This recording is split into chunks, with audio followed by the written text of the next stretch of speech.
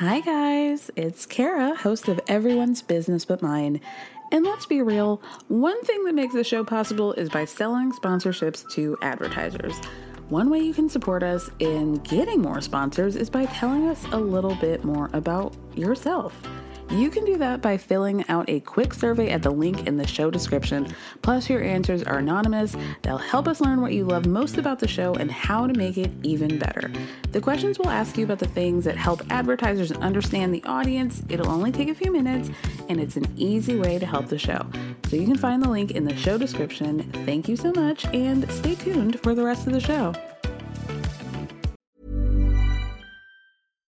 Hey, Dave. Yeah, Randy. Since we founded Bombas, we've always said our socks, underwear, and T-shirts are super soft. Any new ideas? Maybe sublimely soft. Or disgustingly cozy. Wait, what? I got it. Bombas. Absurdly comfortable essentials for yourself and for those facing homelessness. Because one purchased equals one donated. Wow, did we just write an ad?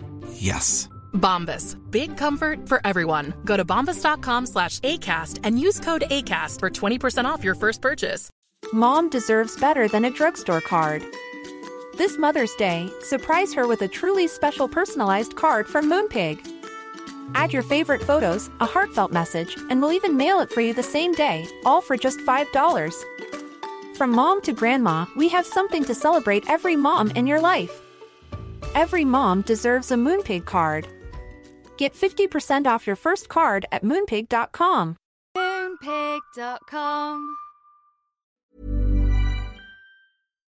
Would I change myself? I am not. Why the would I change myself? You don't love me then. If you don't love who I am and you want to change every single little thing. Don't talk to me like this. Don't talk to me like that then. It's not funny to me because I'm the one that keeps coming all across the world to come see a person who doesn't care about me.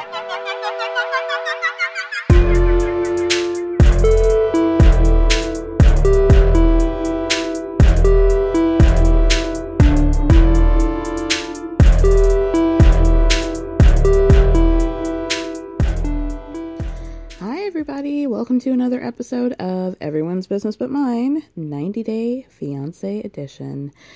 Of course, as usual, I'm going to get started with 90 Day Fiancé Happily Ever After. Just a quick recap before we get into the thick meat of 90 Day Fiancé the other way. Gosh, who do I want to start with? I mean, Paul and Karine. Okay. Paul clearly, again, is like frustrating the hell out of me because he brought this woman, his wife, and his newborn child into a situation, into this country with zero plan whatsoever in terms of their finances, their home, anything that would allow Karine to feel like this is a place for her to live. Like, imagine this is your first time out of the country with your child, leaving your family, and you find out that you get about, 5 days at a hotel, and then question mark, like, who knows what's going to happen? Like, I would be so mad at him, and Paul doesn't seem to understand where she's coming from. Paul doesn't seem to understand all that she's given up, and I think he just thinks or assumes because she came from a third world situation. I don't know if Brazil as a country is a third world situation, but obviously she was,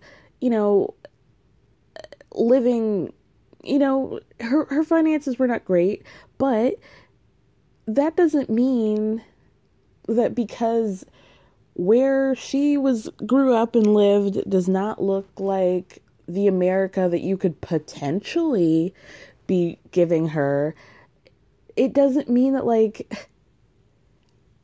you guys know what I'm saying? Like, just because she grew up a little more poor than you did doesn't mean that you can just bring her to America and expect her to just be super, super grateful.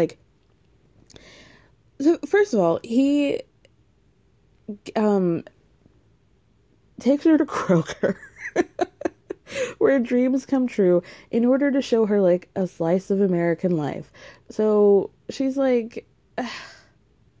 what? Like, okay, so you guys have big bananas. You guys have 3 different types of onions. Like, hooray for you.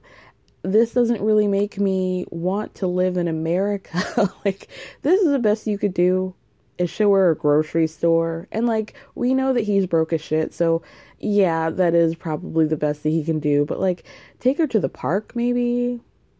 Take her to... You could do things for free that will show her that this place is nice. Like, don't take me to a grocery supermarket. You know, he's so stupid. And so they're going around and he's trying to explain to her, you know, they have like, buy 5 items and you get $5 off, or buy 10 items for $1 each, so you get 10 items for $10. And I think she like kind of understands, but I think she's also like, we don't have any money. So even if you are going to be saving $5, we really can't afford to be buying 5 of anything. Like, a $5 off doesn't really help us in this situation. So buying these 5 packs of like cheap baby wipes is not like, you know, just book the ticket now. Book the ticket back to Manaus, Brazil, please. There is a scene in which he's trying to buy her, like woo her, the height of romance, by buying her, picking out some panty liners and pads or tampons for her. And of course, production does a very smart thing of asking Paul about his knowledge regarding feminine care, feminine hygiene products. And it, you know, obviously Paul doesn't know much. And I certainly wouldn't expect him to be the connoisseur of, you know, pads and tampons. Like, Paul's not a Pearl girl, right? We know this, right? So they asked Paul, like, what's a pad? And he's like, well, I know it goes like, I don't even think he said that. I know he knows that he goes in the underwear, but he knows that like the pads are the flat ones, and then he does finger in the finger hole for where the tampon goes. And he says he knows about pearls and diamonds. He knows that that Karini doesn't like wings on her pads. You can tell that she's like really embarrassed. Like, he's like a dad trying to help his daughter on like her first period of like, oh, like he doesn't know shit, but he's really struggling.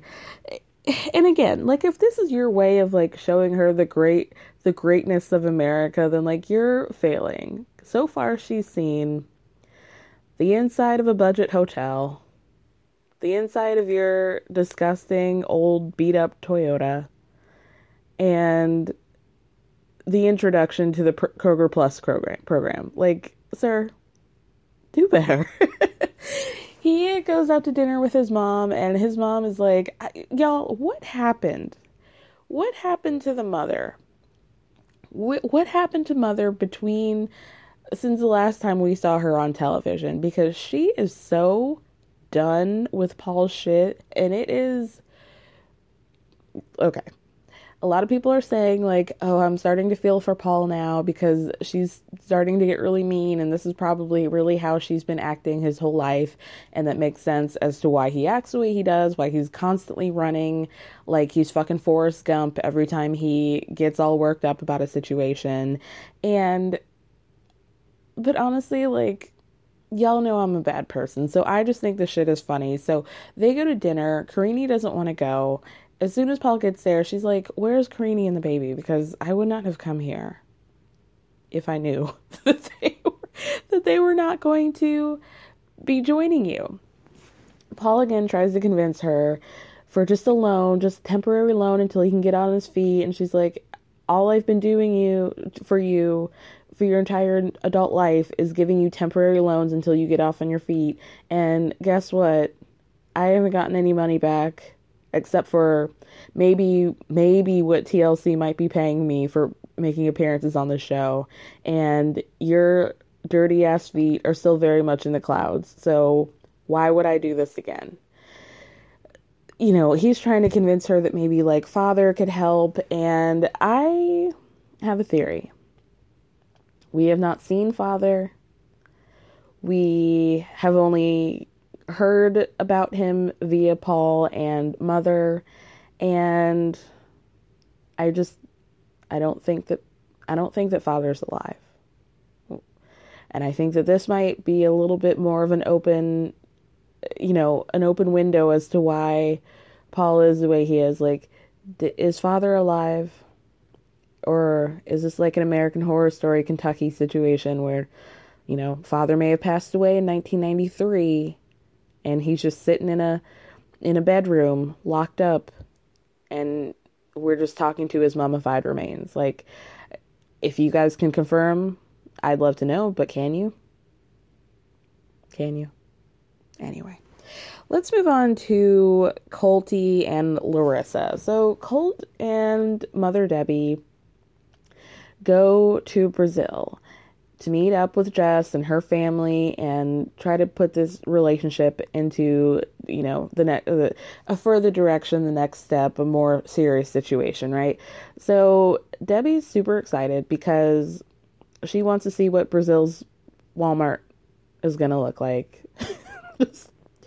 Just imagine this is like, just like Karini. This is Debbie's first time leaving the country, and she just wants to see what the Walmart's looking like. Like, are the rotisserie chickens as good? Do you guys have a gun section? What are your, cat character t-shirts looking like? Do you guys have, like, an animated cat, a cartoon cat with, like, a Brazilian flag, perhaps? She was wearing a t-shirt that had a cat that was, like, reminiscent of Biggie Smalls. It had a crown on, and it had a Coogee sweater. And this is high fashion for Debbie. Have y'all seen these throwback pictures that Debbie has been posting on her Instagram where she was, like, a total, like straight out of Austin Powers, like, mod, long-legged, high heel, these boots are made for walking ass bitch. Like, she was a bad bitch back in the day. She used to have, like, a high, like, a pompadour, a swoop up curl wig that she used to rock. And, time has really changed her.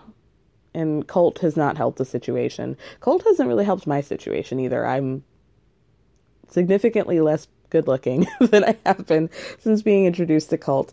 So they get to Brazil, and Colt is like, we all know that, like, his situation with Debbie's weird, and Larissa has been harping on this fact. But I don't recall it being this strange.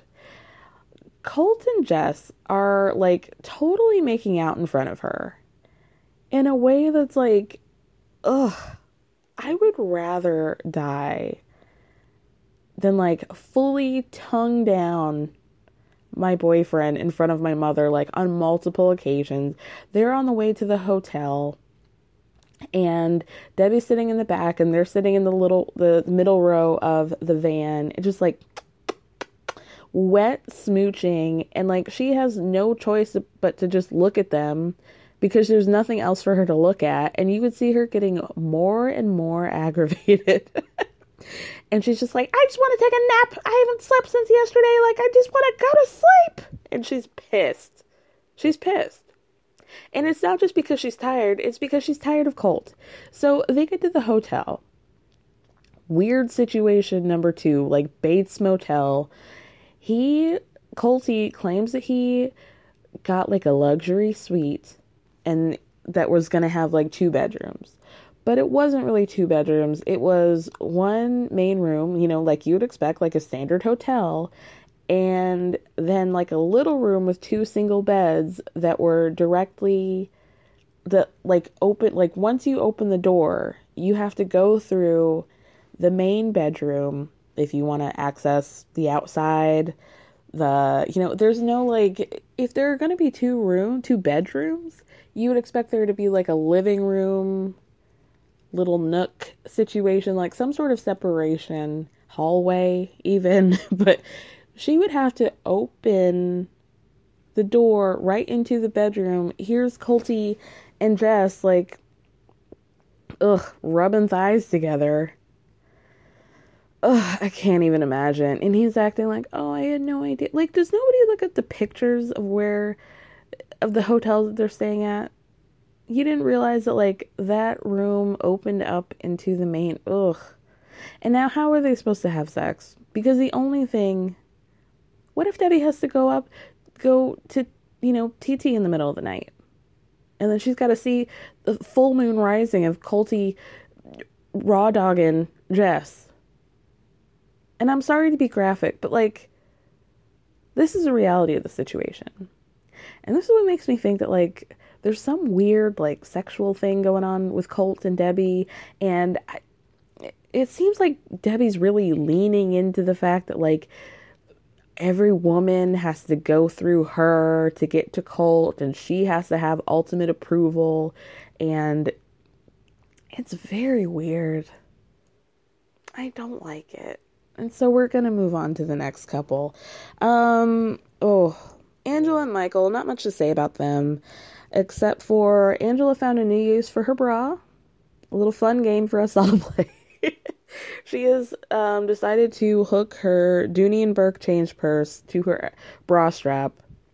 And so now she's wearing a t-shirt. Her bra strap is completely exposed because I don't know why the change purse, she just doesn't tuck it into the bra. Clip it onto the bra strap and tuck it into the bra. That's what you've been doing anyway. That's just the way you are. So why now the change purse has to be sticking out of your t-shirt? So now we see the top of the bra and the bra strap is confusing to me. Just tote it in your bra, girl. Jesus, tote the wheel. Let's get to Asuelu and Kalani. Y'all, Asuelu needs to grow the fuck up. He is a gigantic baby. So we find out that once he tried to run away, shout out to my friend Amy, who said that Asuelu ran away like King Curtis in that episode of Wife Swap, like, Chicken Nuggets is my friend, like, you'll never see the last of me again.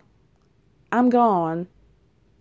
You're just a stupid little girl trying to run things like you're the queen, and we're just the sorry people.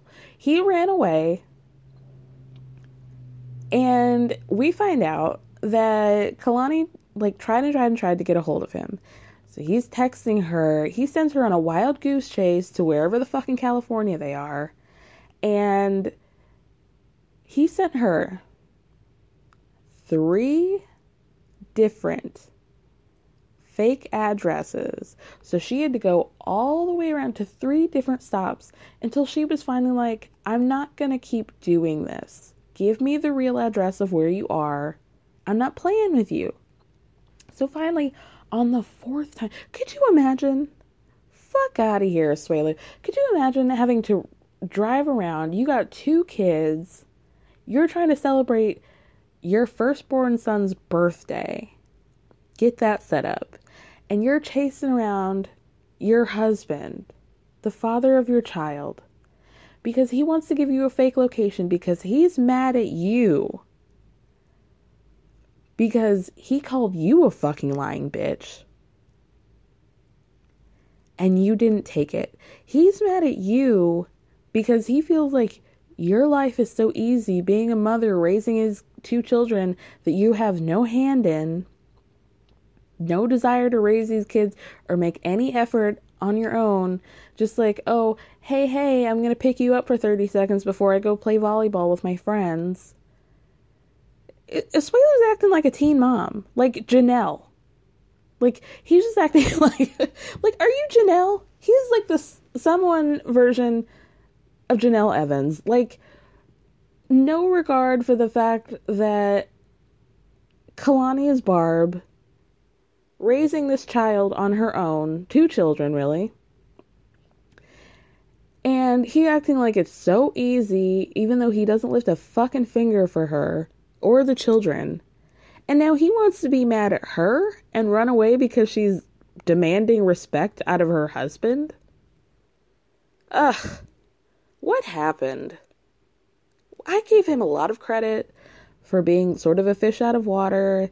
He's like, not educated in the formal way that we expect Americans to be, even though it's stupid, but like, unfortunately, the life skills that he has from living in Samoa does not really translate into a decent job in America. And I gave him a lot of credit, and I gave him a lot of credit for not, like, being used to American culture, because it's got to be very different from what he's accustomed to. And there's something wrong with him. His ass needs to go back home, honestly. Like, you're going to cause this whole shit fit because you couldn't go back to Samoa. Like, first of all, you guys can't afford it. Your family expects you guys to bring gifts and money in significant amounts. And, hello, there's a malaria outbreak, and it's not really that great for your child to be, like, rush getting vaccinated. That's okay for your wife to say, yeah, maybe it's okay, but the doctor didn't really recommend that we do that, and so maybe I should follow doctor's recommendations, right? And now you're raising hell at your 2-year-old's birthday party. Ugh, he's disgusting. So, oh my God, he has now locked himself in the bedroom, playing video games. He will not talk to anybody. Fortunately, Kalani's dad gets to the house, and Kalini, her sister, and she's having to, like, embarrass, in the most embarrassing way, like, explain what happened, but try to say it in a way that's, like, not gonna cause her dad to get up there 2 by 2 on the stairs and beat the shit out of Asuelu, like he's been wanting to this whole time, and say, for the sake of my kid's birthday, I just want you to make peace. I understand that he is completely disrespectful to me and that he's acting like a child, but for Oliver, please just maintain a sense of decorum. He agrees, even though he said, I just want to give him a straight ass whooping. And at this point, like, I wholeheartedly agree. Like, put it up on pay-per-view. I would watch it. Put it up on Instagram Live and just drop your Venmo. Like, I'll shoot you $5. Beat Asuelu's ass. I cannot believe how disrespectful he is. They're having the birthday party. He's not even coming down. Kalani has to go into the bedroom, closes the door behind because he doesn't want to be filmed, and he has the audacity to say to her, like, stop coming up here and stop talking to me. Otherwise, I'm going to say something mean and you're not going to like it.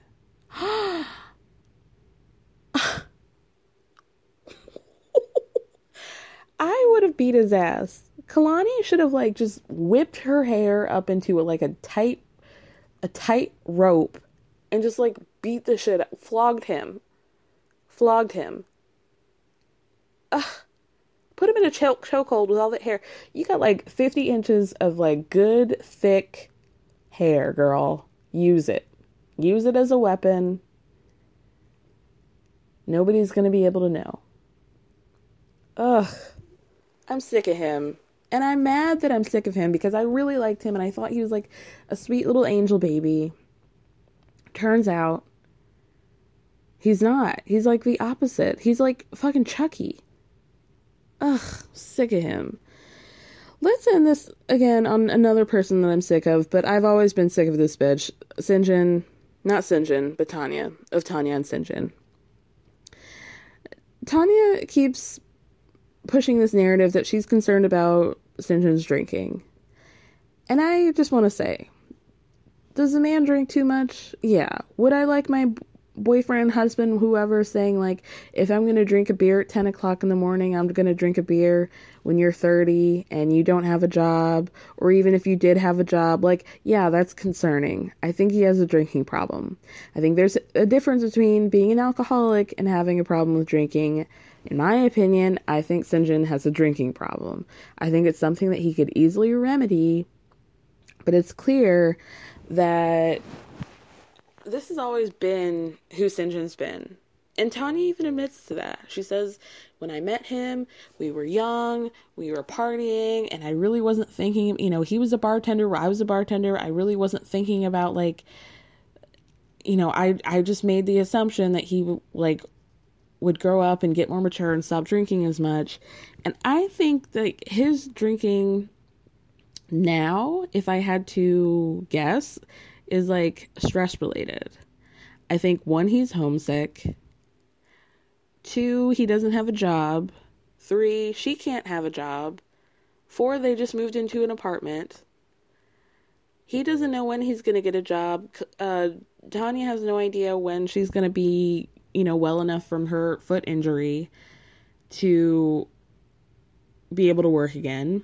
The doctor already told her that, like, maybe in 6 weeks you can, like, try it out and go back to the bar. But, like, if you end up injuring yourself, like, you're really not going to be able to do it again. Why is Tanya not trying to find a desk job? That's my question. St. John does seem to want to be working, and, he went to the interview, it didn't work out. So he had the free drink that the bartender gave him. He had a couple more and then went home.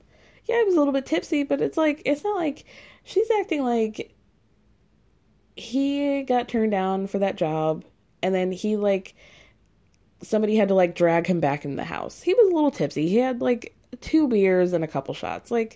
That's not really that big of a deal to me. And I don't want to downplay the dangers of excessive drinking and alcoholism or anything, but I think she's trying to make it seem more dramatic than it is. But I also think he's really just going through it.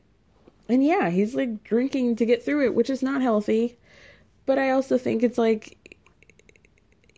there's a lot of pressure on him. And so, is it a good thing to do? No.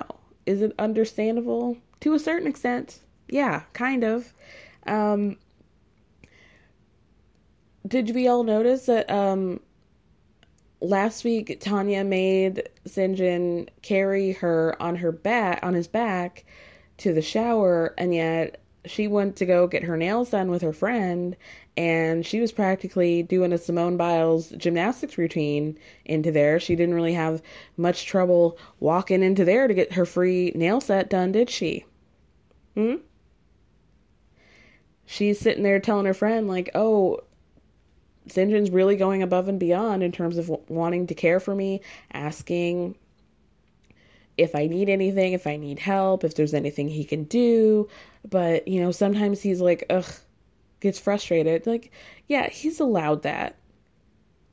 He's allowed that because it's clear that you don't need to be carried from your apartment bedroom to the bathroom across the hall, girl. Come on.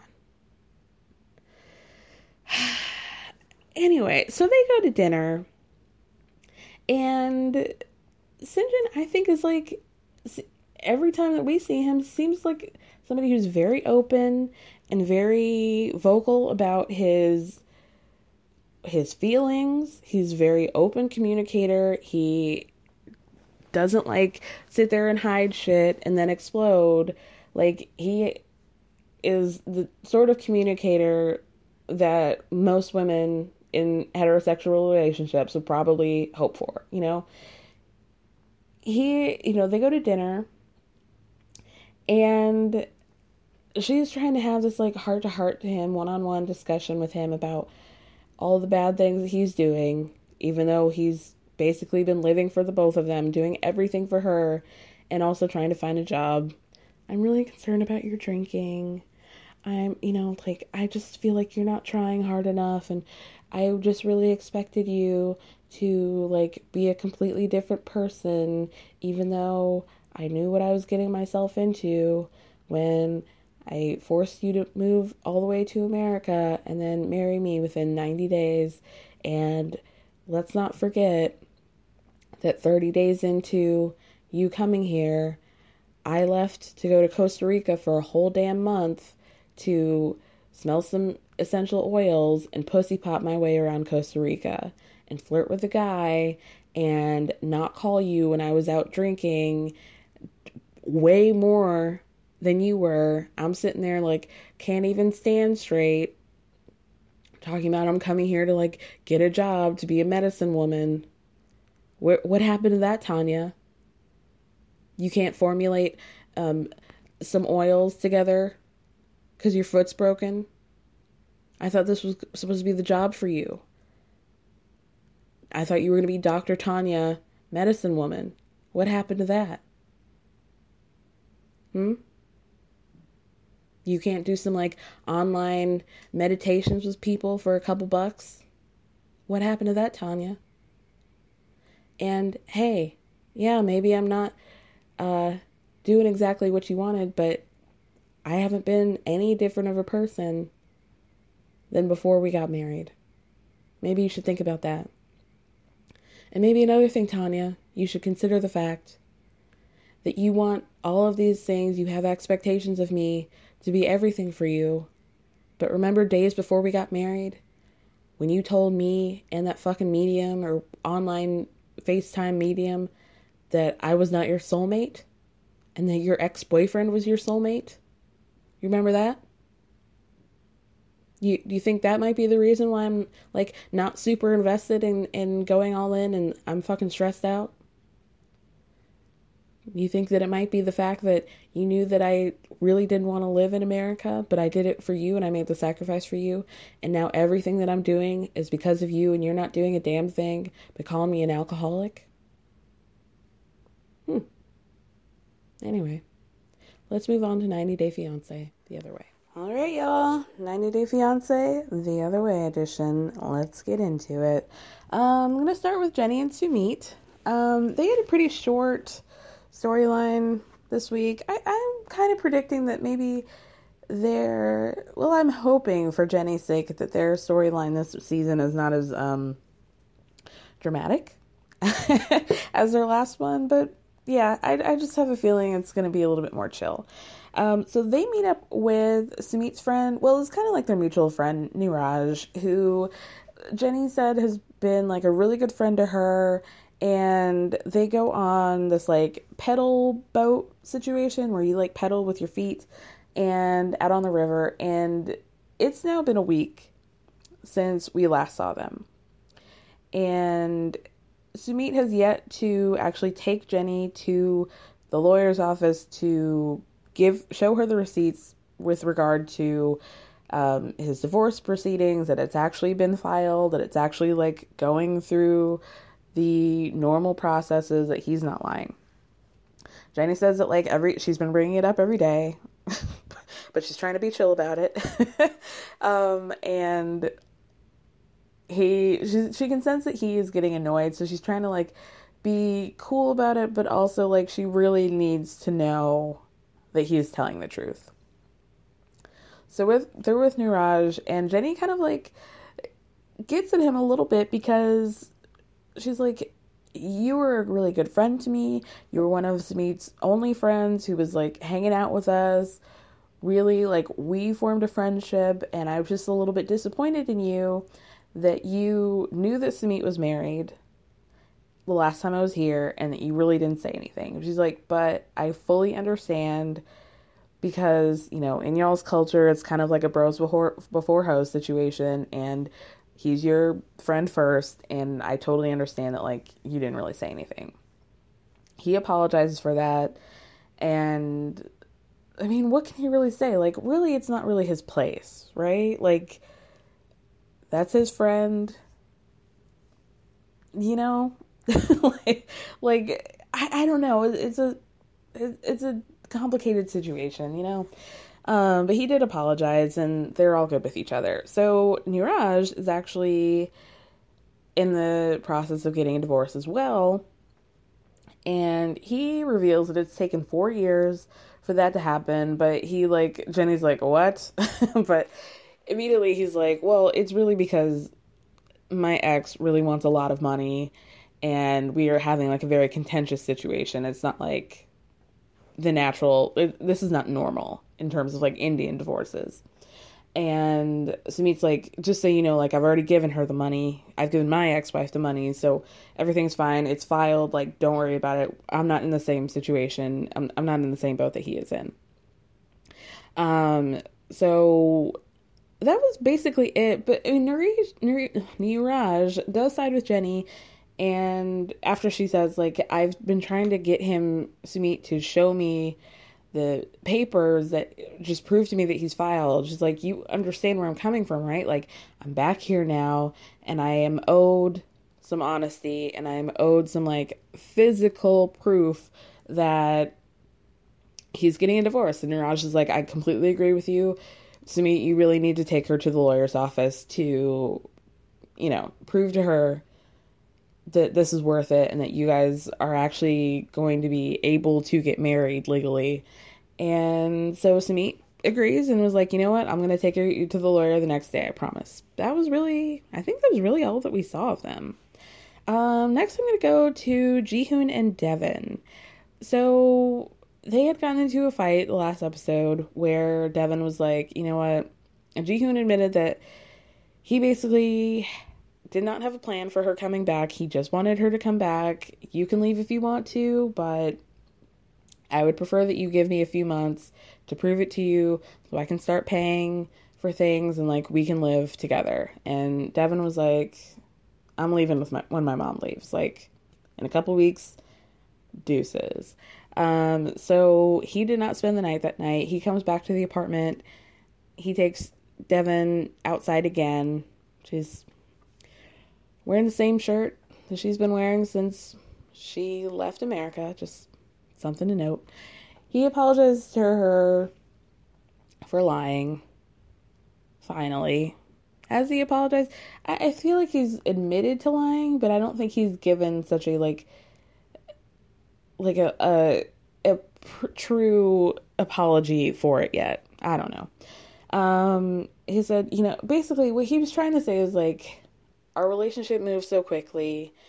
It's been very it's been very stressful for me to, like, try to keep up with the fact that we had a baby so quickly and we met and, like, we don't really know each other and you're in America and we have this, like, super long distance relationship. And, like, I was feeling him up until he started saying, like, you know, I didn't go to a good school. I don't really have any marketable, you know, what do you call it? Marketable skills. So I decided to be a delivery person so that I could have time to rest. So basically you're saying that the stress of your relationship and the pressures of all the finances that have to go into bringing your wife here, living as a married couple with kids, that your decision from there was to get a part-time job so you had time to rest. And this is where I'm completely on Devin's side from here on out. She is like, excuse me? The fuck? So you're telling me that you got a job so you'd be a lazy bitch. Meanwhile, I have my kid and our kid, and I'm raising them, and I've been working 17-hour days every day on top of that. And you've been over here in Korea getting a job that works with your nap schedule. That's really what you're going to sit here and tell me. I think that's a bullshit. He tries to be like, put some icing on this shit cake and say, you know what? I will admit to you, I'm going to be honest, I'm not good with money. For the past 4 months, I have been giving my money to my mom in a savings account. And as of now, I've got like $3,000. And, you know, we can start with that. So she's like, you have not given me any money towards raising your child, for us to get married, for me to get the visa to come over here, the plane tickets, not a dime. And what you're telling me is that you've just been giving money to your mom and you've got $3,000 to show for it. So you have been saving money but you haven't given me anything, which to me just sounds like you don't have any vested interest in like being a provider for your family. And I totally get it. It's like, it sounds like you don't want to spend your money at all. And I've been sitting here making every sacrifice for the sake of you, the child that you gave me, and I don't have anything to show for it anymore. So like, I don't have any money for myself, and I don't have, I don't have anything to go back to, like she said last episode, but I don't have anything here in Korea. Like, I thought I was going to come here and have some sense of security. Now, I said before, like, I don't know why she thought that over the course of the 2 months that she had been in Korea before, why she thought that would be enough time for Jihoon to get on his feet and to be financially stable. I don't know. You should have known that when you had to book an apartment for a month, that this is probably going to be the same go around the merry-go-round, That should have been enough indication. Like, and when you FaceTimed him and he was like, "Oh, I have a job, tile. How much money are you going to make?" I don't know. I mean, don't we all get jobs? Isn't that the first thing that you want to know, is how much money you're going to make from it? The first thing? The first thing that should be on your mind, and the first thing that you should be able to recall? How much money I'm going to be making, even on like an hourly scale? Jesus. I mean, I don't want to put the onus on her at all, but I also am like, you're being a little bit naive and expecting him to completely change over the course of 2 months. Like, realistically, I personally would not have believed it. And if he had told me like, okay, give me 6 months, and in that 6 months, I'm going to save money, get a good job, work like hell, or whatever I have to do to like get a stable income, have savings for us, get an apartment. And that way, when you come here, we already have a place.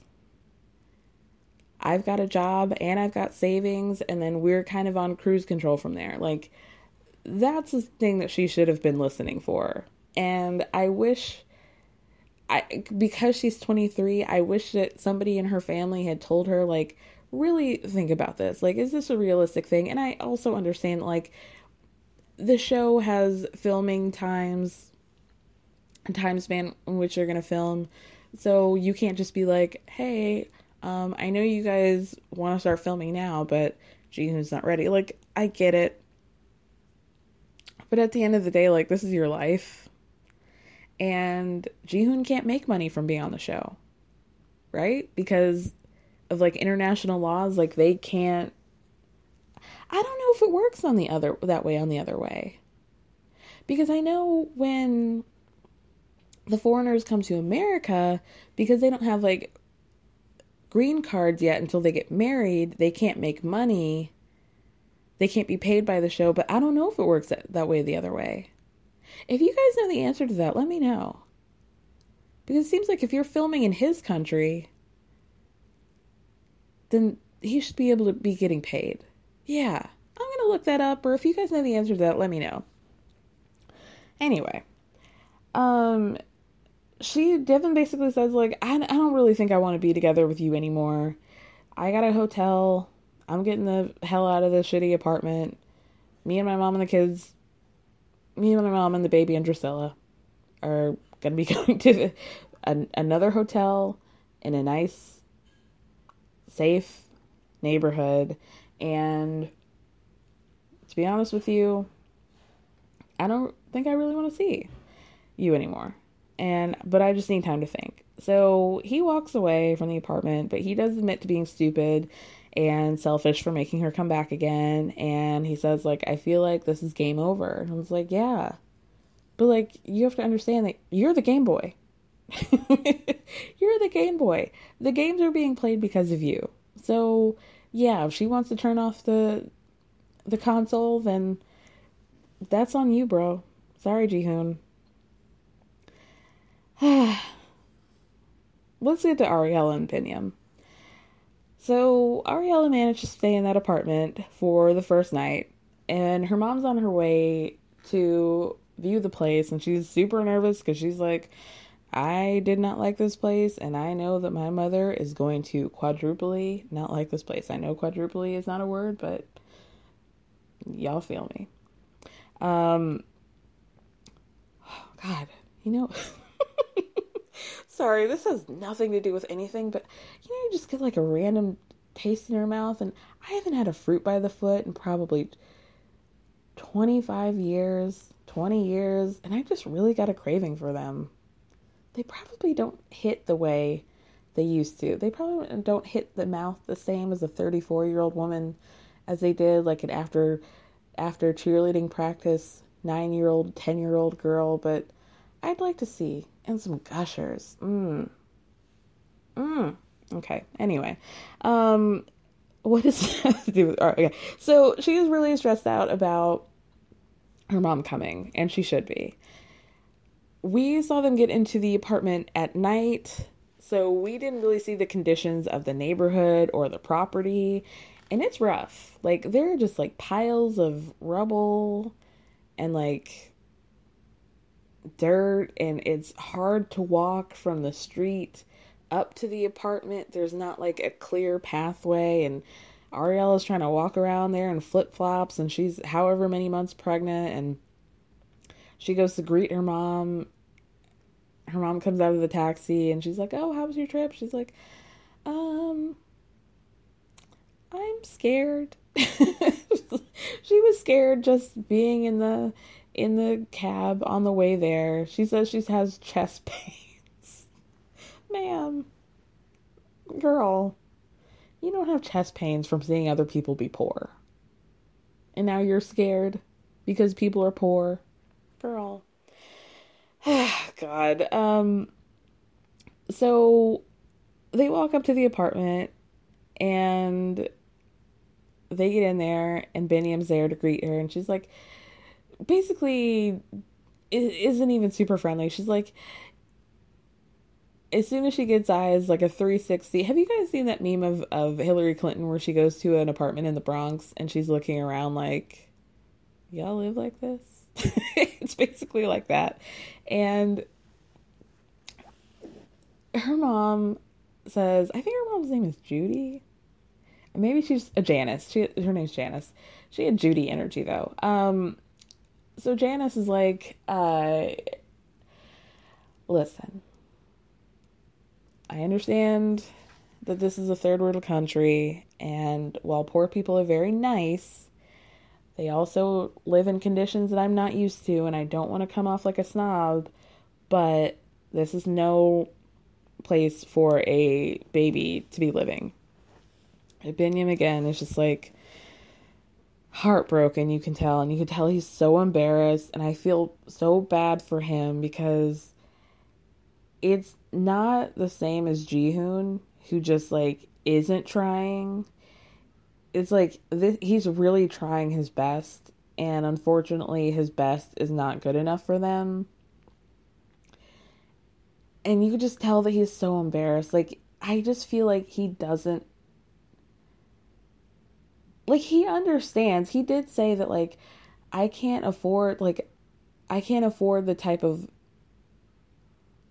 place, like, the type of apartment that people from Western culture are used to. Like, he's trying, you know? And again, like, I don't really understand why Ariella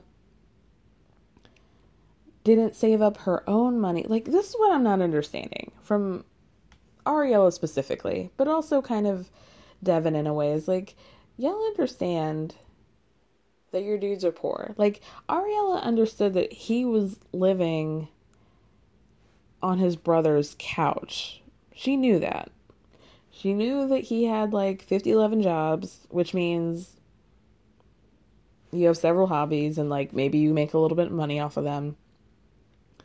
she knew these things. And she also has to understand, as well-traveled as she is, that the American dollar is probably very strong in Ethiopia. And I even did some research. And I found some places in Addis, where they live, in Addis Ababa. And there was like a pretty decent 2-bedroom, 2-bathroom apartment in a nice little high-rise place. Like, it came out to be like $450 a month. And that included like electricity and hot water, and the bathroom was really nice, and like it was a decent place. Like, the bathroom was like super nice, like waterfall, shower head. I think they had like house cleaning services, like for $450 a month. So you who lives in New Jersey, you understand high rent. You're close enough to New York to understand that, like, the place that I saw in Addis would have been at least $3,000 in New York, or $2,500 in Jersey, let's say. Why didn't she save money? Why is the financial burden falling on him? Why has she not saved money? Like, it doesn't add up to me why she expects him to pay for everything, especially when you know his financial situation and you had a job that, like, you could have easily saved up $450 a month because you're living at home and you're working, like, for your dad. You could have saved up $500 a month for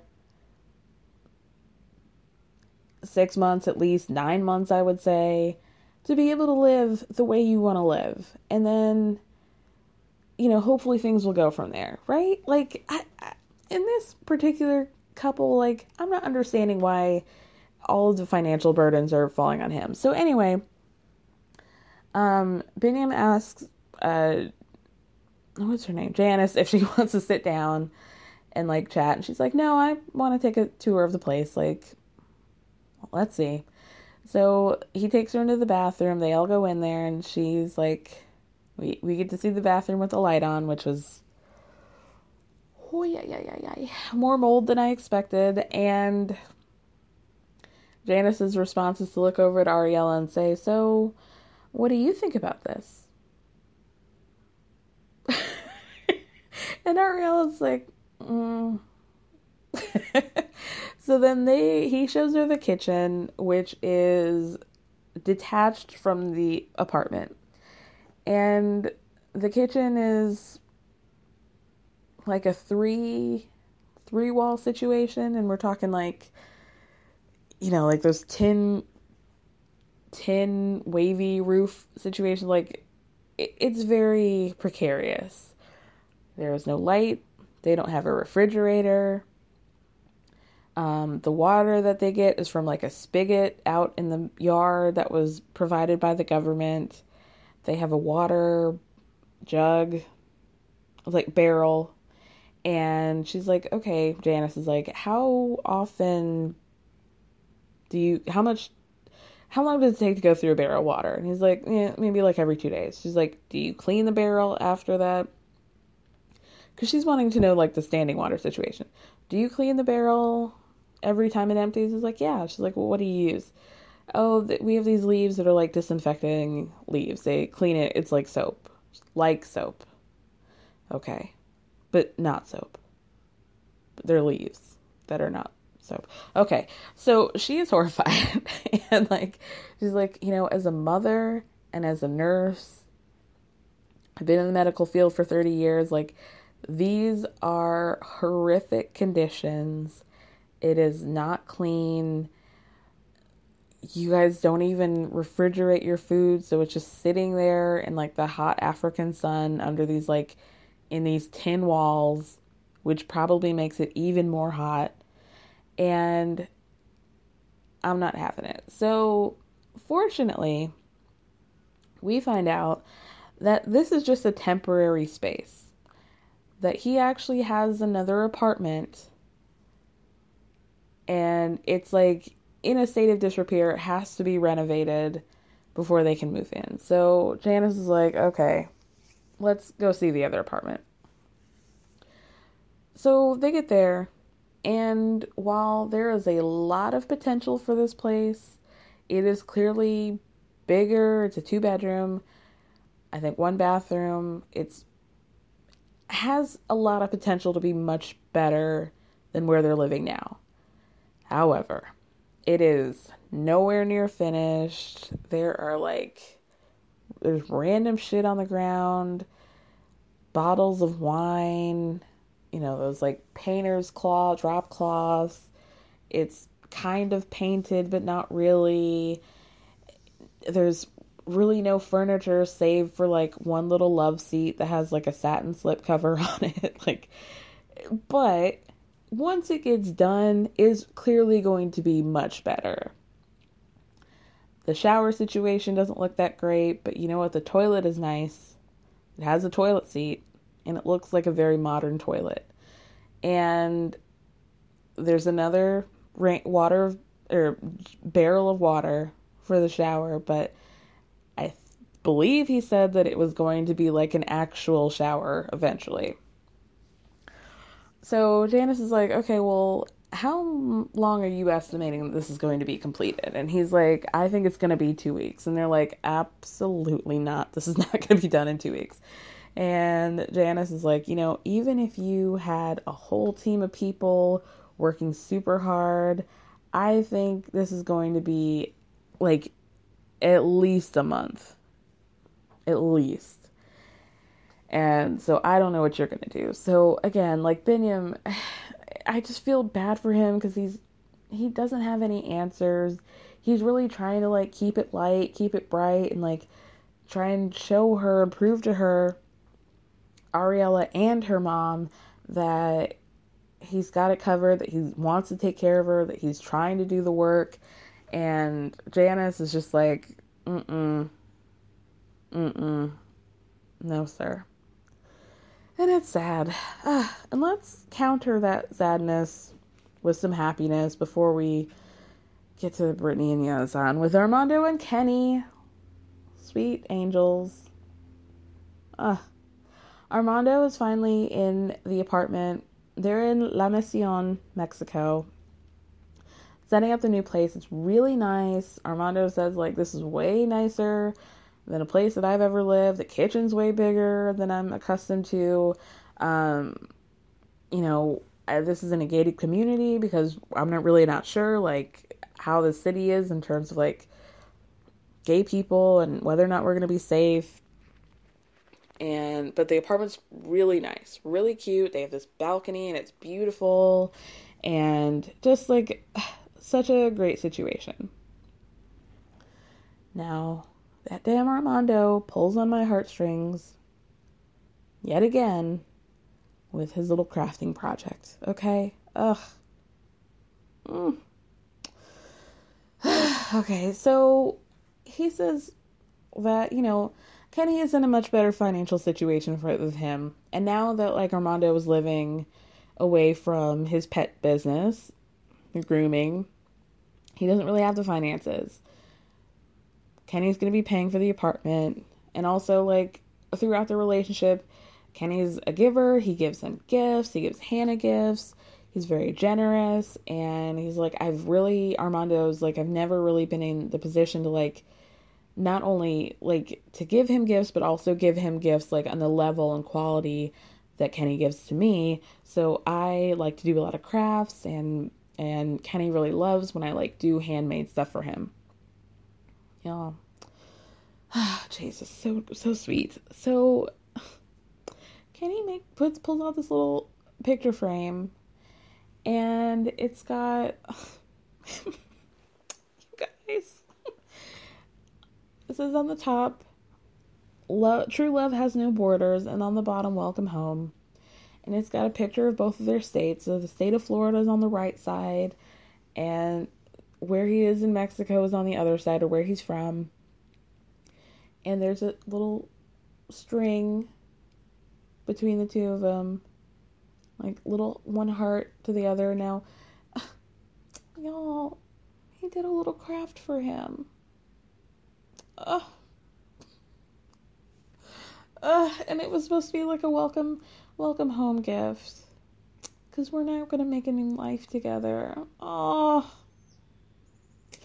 I want to know what love is. I want you to show me. How sweet. How sweet is it, little Armando? Bless him. Then we see Kenny and Truffles. They make their way through Arizona. And Truffles is in his lap. That tongue out again. Like a true queen. And we see him, Kenny is an emotional guy. It's very, like, good and bad. He's first emotional about the fact that he is leaving his family. He's never been further away than 20 minutes from his kids, and now he's going to be really far from them. And that's emotional. And then he's getting emotional over the fact that, like, he's never been able to be selfish in terms of, like, his love life. But, like, now he's so happy. And he knows it's time for him to be happy and to, like, have this life with Armando and this new chapter. And he's just, like, so excited to be with Armando. And he starts getting choked up about that. Like, I'm finally going to be with the love of my life. And we see them get to the Mexican border. And he's driving there. Ugh, you guys, I cannot wait for him to come to the apartment. And it's going to be so emotional. And little Truffles is going to, like, be there and be so cute and meet Armando. And they're going to decorate Hannah's little bedroom together. I can't wait. I hope that was a little sage because shit's about to get wild again with Brittany and Yazan. So it's the next day after Brittany gets to Jordan.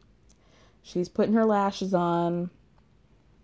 She's talking about, like, oh, I'm already over it. Like, she's already on negative attitude-wise. And, like, she's like, ugh, I'm already over his attitude. Yazan's not even there yet. But she's over him. So he comes to the hotel. He brings her 4 flowers. I don't think they were real, but whatever. It's fine. He says, I want to talk. He also brings a bag with him. And he tries to reason with her and say, you know what? I'm jealous. I was jealous of the fact that you hugged the guy in production. And you also need to understand that, like, in my culture, women don't just hug men like that they're not, like, in relationships with or related to. Like, we just don't do that. And you have to understand that, like, my initial reaction to that was to be jealous. And it's not even, like, a cultural thing. Like, it's literally not allowed in my religion. Like, this is not how we do things. Like, it's not even, like, an optional thing. It's, like, a religious, we don't do that. She forgives him, kind of. But she's got, like, her, like, left eyebrow is about 6 inches higher than her right one for some reason. And that's the one where you can tell how shit's gonna go. That eyebrow was, like, really going rogue. And you could tell that, like, I'm being nice to you, but, like, you're really hanging by a thread here, okay? And not the thread of Armando and Kenny. It's like a very thin one that is not love. It's like one little blow on that and I'm about to pop off, okay? They're going to make a couple stops. First to see their new apartment and then to visit his parents. Brittany's wearing, like, a jean jacket and jeans. Like, she's kind of appropriate, but she's also, like, not fully covered up in a way that would be appropriate for meeting your very conservative Muslim, soon to be potentially parents-in-law. So he's like, I brought some clothes and a hijab for you because you can't go out like that. And of course, this is a problem for Brittany. She's like, why don't you understand? I want to wear what I want. I'm American. I'm an American. Blah, blah, blah, blah, blah. I'll change for you. I'll change clothes when we get to your parents' house. He's like, okay, fine. So we find out that, like, the last time she went to Jordan, she had worn the hijab. She had been respectful. But now, simply because she's mad at Yazan, she doesn't feel like it. She's like, now because I'm mad at you, I'm going to be completely disrespectful towards your entire culture and your religion. And so they get to the car, and Brittany's like, you know what? I agree. I will not hug other men in the Muslim culture. But if I see an American person, as an American, you have to understand that this is how we communicate. Physical touch is not a bad thing. So, like, if I see another American, I am going to hug them whenever I want, and you need to understand that. I think that's a fine compromise, to be honest with you. Like, I will respect your culture and the people in your culture, but if I'm gonna hug an American, this is my culture. I think that's okay, and he just has to be a little bit more understanding of that. Like,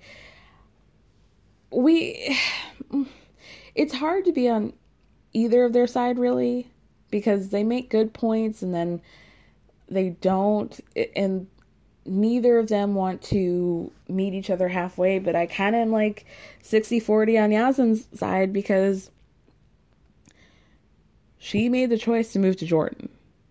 She made the choice to marry a Muslim man in his country, in an Arabic Islamic country. And so you have to be understanding of, like, how they live. Just like you would expect if Yazan moved to America, that you would be really pissed, clearly, if he tried to do anything that you felt was, like, outside of American culture. Like, you have to be understanding that you're in a situation in which, like, you're going to have to give a little bit more than he does, is what I'm trying to say. So, then she gets really fucked up. And this is where then I'm like, even though Yazan's, like, not perfect, then it's like Brittany she never helps herself. She can never argue in a way that is, like, rational, and it's always turns into, like, just anger, and you're acting like he's so angry, but you're mirroring his anger. You're not trying to de-escalate the situation. You're just making things worse. So then she goes on to say, like, she's like, I just feel like you don't love me because you won't accept me as I am. And she starts cursing at him, and he's kind of looking at her and, like he says, like, it's kind of funny, but actually it's, like, really annoying. Like, you're doing a little too much, but you're doing too much here, right? So then she goes on to say, gosh, this is such a nightmare. She goes on to say, like, well, how would you feel? You're so disrespectful of me as an American woman. How would you feel if I went to your parents' house and said how y'all live your lives is wrong? And he's like, please don't do that, because they're not going to like you. And she's like, well, I'm starting to hate them too. What? Why would you say that? Like, did you have to go there? Was that necessary? It's gross. And it really teeters on, like, really being racist and, like, Islamophobic. Honestly. Then she says, you know, I'm not an Arabic person. I'm a black person. So maybe you should go marry one of your cousins.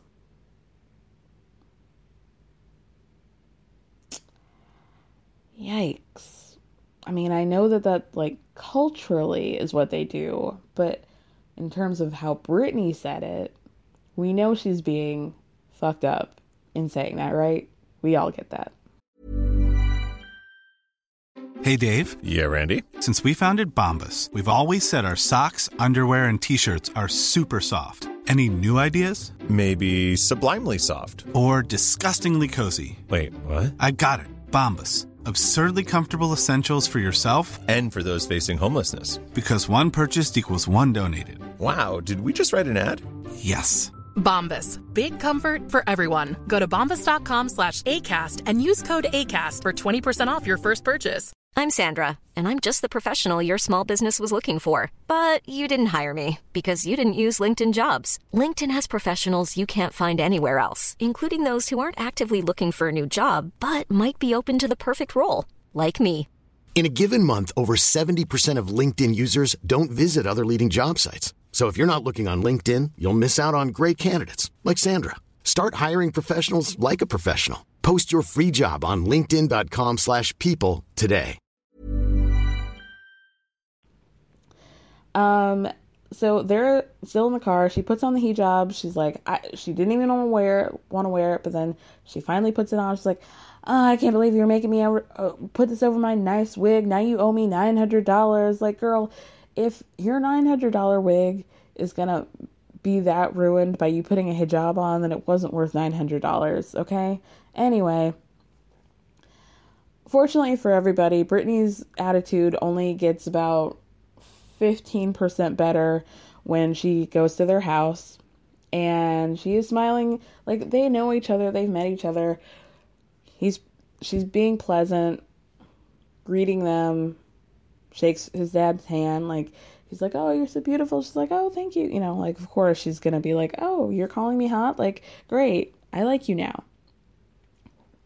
But then she's like, I don't want them to ask any questions about the wedding. It's like, okay, well, girl, you knew before you got on that plane that they were going to be asking about the wedding and that they expected you guys to get married within like a week or two of you moving there, right? So to say like, I don't want them to ask me shit about this is like, well, what are you expecting? You're the one who's being a liar, girl. You can't be mad at them because you lied to them and they're expecting your lies to be truth because they took your word for it. Dummy. Okay, so the first question right out of the gate from the dad is like, okay, so what's the deal? What's the deadline? Or, you know, like, what's y'all's schedule for getting married? And Yasmin's like, okay, well, I need to ask Brittany's dad's permission first. And Yasmin's dad's like, great. So you're going to ask him today. Guys are going to figure everything out, get his permission. And then tomorrow you guys will go and get the paperwork. They're not speaking English, so Brittany's like, what's going on? So Yasmin translates to her, and she's like, get the license on Sunday? Like, this Sunday? Like, 2 days from now, Sunday? And she's like, oh, well, I just really wanted to wait to get married. You know, I really wanted my family to see this happen, and I want them to get here and watch me get married, right? So, you know, it's going to take a while for them to get here. So, you know, blah, blah, blah. Obviously she's lying. And even though she's speaking English, it seems like they have like a little bit of understanding of English, especially the mother. Ooh, his mom. So Yasmin's like, well, why does she want to wait for them? And how long is it going to be until they can all get there? So we all know that, like, his mom, because of cultural reasons, does not want to be filmed, but we can see, like, the back of her head, and they can film, like, the back of her, right?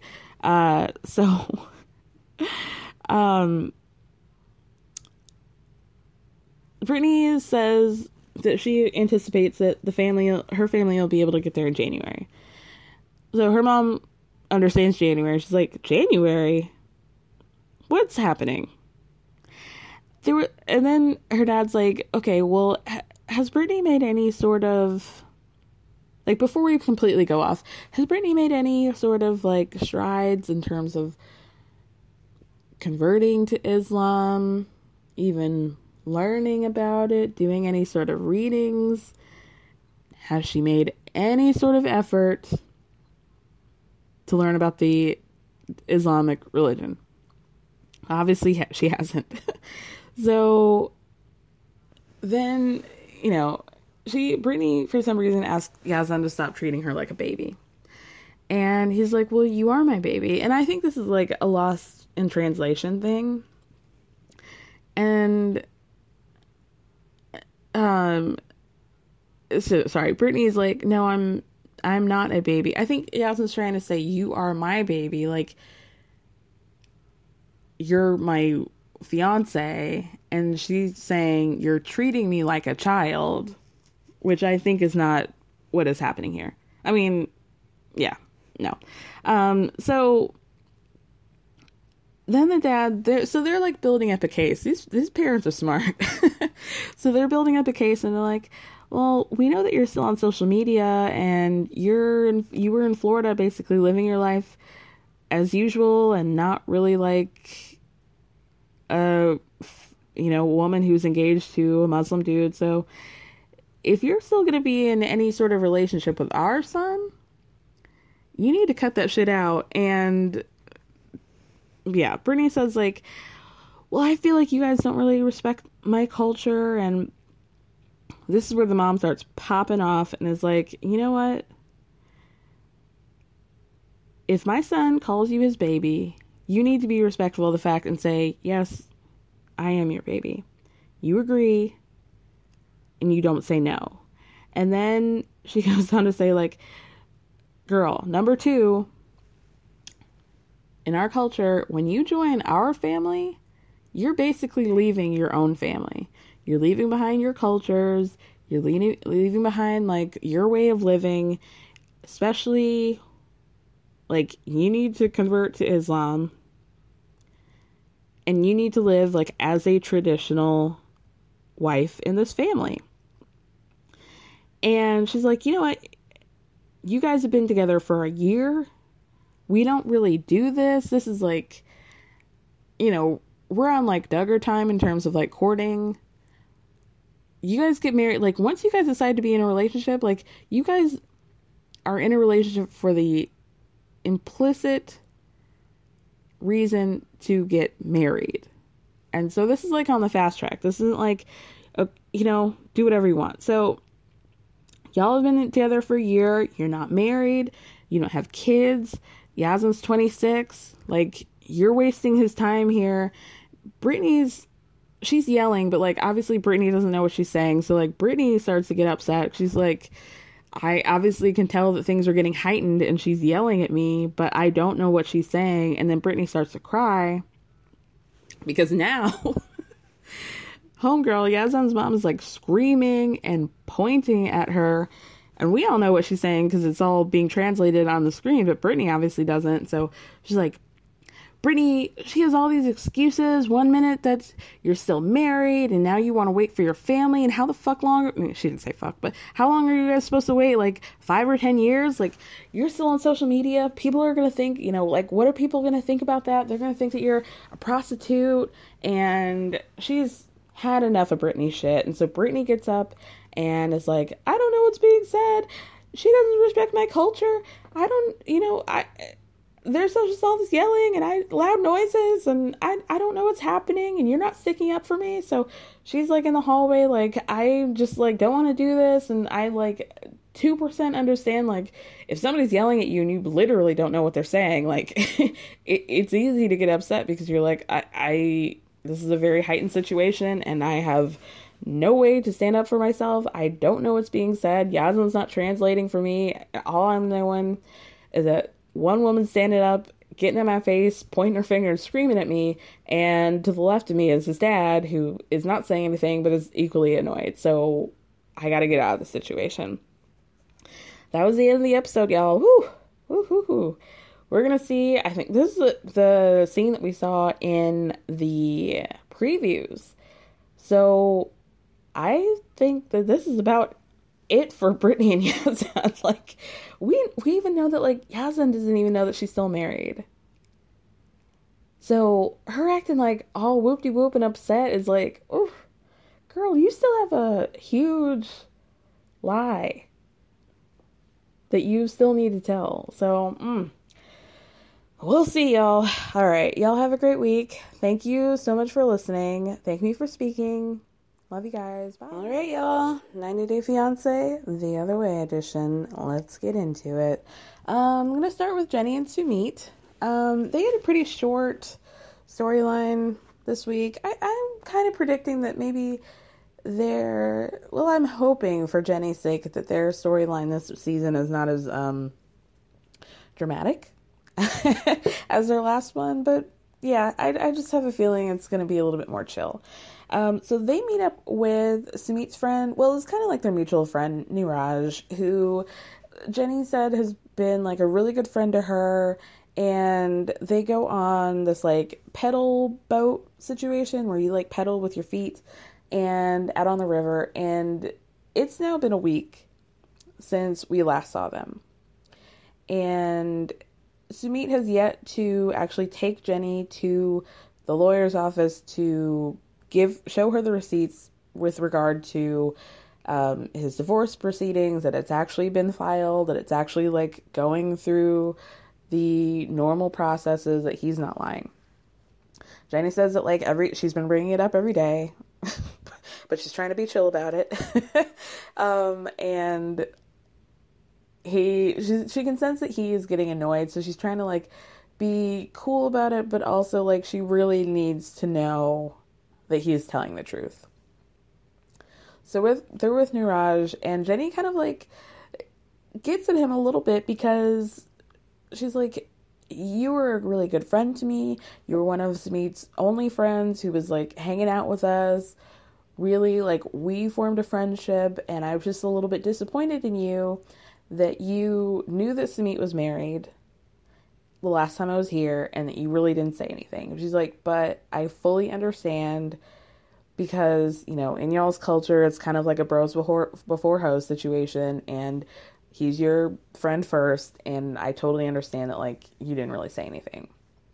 He apologizes for that, and, I mean, what can he really say? Like, really, it's not really his place, right? Like, that's his friend, you know? I don't know. It's a complicated situation, you know? But he did apologize, and they're all good with each other. So Niraj is actually in the process of getting a divorce as well. And he reveals that it's taken 4 years for that to happen. But Jenny's like, what? But immediately he's like, well, it's really because my ex really wants a lot of money, and we are having like a very contentious situation. It's not like this is not normal in terms of like Indian divorces. And Sumit's like, just so you know, like, I've already given her the money. I've given my ex-wife the money, so everything's fine. It's filed. Like, don't worry about it. I'm not in the same situation. I'm not in the same boat that he is in. So that was basically it. But I mean, Niraj does side with Jenny. And after she says, like, I've been trying to get Sumit to show me the papers that just prove to me that he's filed. She's like, you understand where I'm coming from, right? Like, I'm back here now, and I am owed some honesty, and I am owed some, like, physical proof that he's getting a divorce. And Niraj is like, I completely agree with you. Sumit, you really need to take her to the lawyer's office to, you know, prove to her that this is worth it and that you guys are actually going to be able to get married legally. And so Sumit agrees and was like, you know what? I'm going to take you to the lawyer the next day, I promise. I think that was really all that we saw of them. Next I'm going to go to Jihoon and Devin. So they had gotten into a fight the last episode where Devin was like, you know what? And Jihoon admitted that he basically did not have a plan for her coming back. He just wanted her to come back. You can leave if you want to, but I would prefer that you give me a few months to prove it to you so I can start paying for things and, like, we can live together. And Devin was like, I'm leaving when my mom leaves. Like, in a couple weeks, deuces. So he did not spend the night that night. He comes back to the apartment. He takes Devin outside again. She's wearing the same shirt that she's been wearing since she left America. Just something to note. He apologized to her for lying. Finally. Has he apologized? I feel like he's admitted to lying, but I don't think he's given such a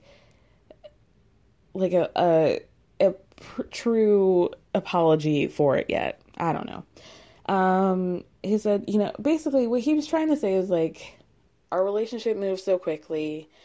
It's been very it's been very stressful for me to like try to keep up with the fact that we had a baby so quickly, and we met, and like we don't really know each other, and you're in America, and we have this like super long distance relationship, and like I was feeling him up until he started saying like, I didn't go to a good school, I don't really have any marketable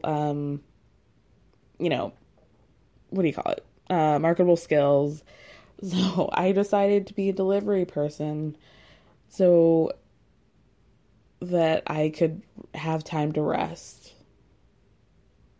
So basically you're saying that the stress of your relationship and the pressures of all the finances that have to go into bringing your wife here, living as a married couple with kids, that your decision from there was to get a part-time job so you had time to rest. And this is where I'm completely on Devon's side from here on out. She is like, excuse me? The fuck? So you're telling me that you got a job so you could be a lazy bitch. Meanwhile, I have my kid and our kid, and I'm raising them, and I've been working 17-hour days every day on top of that. And you've been over here in Korea getting a job that works with your nap schedule. That's really what you're going to sit here and tell me. I think that's a bullshit. He tries to be like, put some icing on this shit cake and say, you know what? I will admit to you, I'm going to be honest, I'm not good with money. For the past 4 months, I have been giving my money to my mom in a savings account. And as of now, I've got like $3,000. And, we can start with that. So she's like, you have not given me any money towards raising your child, for us to get married, for me to get the visa to come over here, the plane tickets, not a dime. And what you're telling me is that you've just been giving money to your mom and you've got $3,000 to show for it. So you have been saving money, but you haven't given me anything, which to me just sounds like you don't have any vested interest in like being a provider for your family. And I totally get it. It's like, it sounds like you don't want to spend your money at all. And I've been sitting here making every sacrifice for the sake of you, the child that you gave me, and I don't have anything to show for it anymore. So like, I don't have any money for myself, and I don't have anything to go back to, like she said last episode, but I don't have anything here in Korea.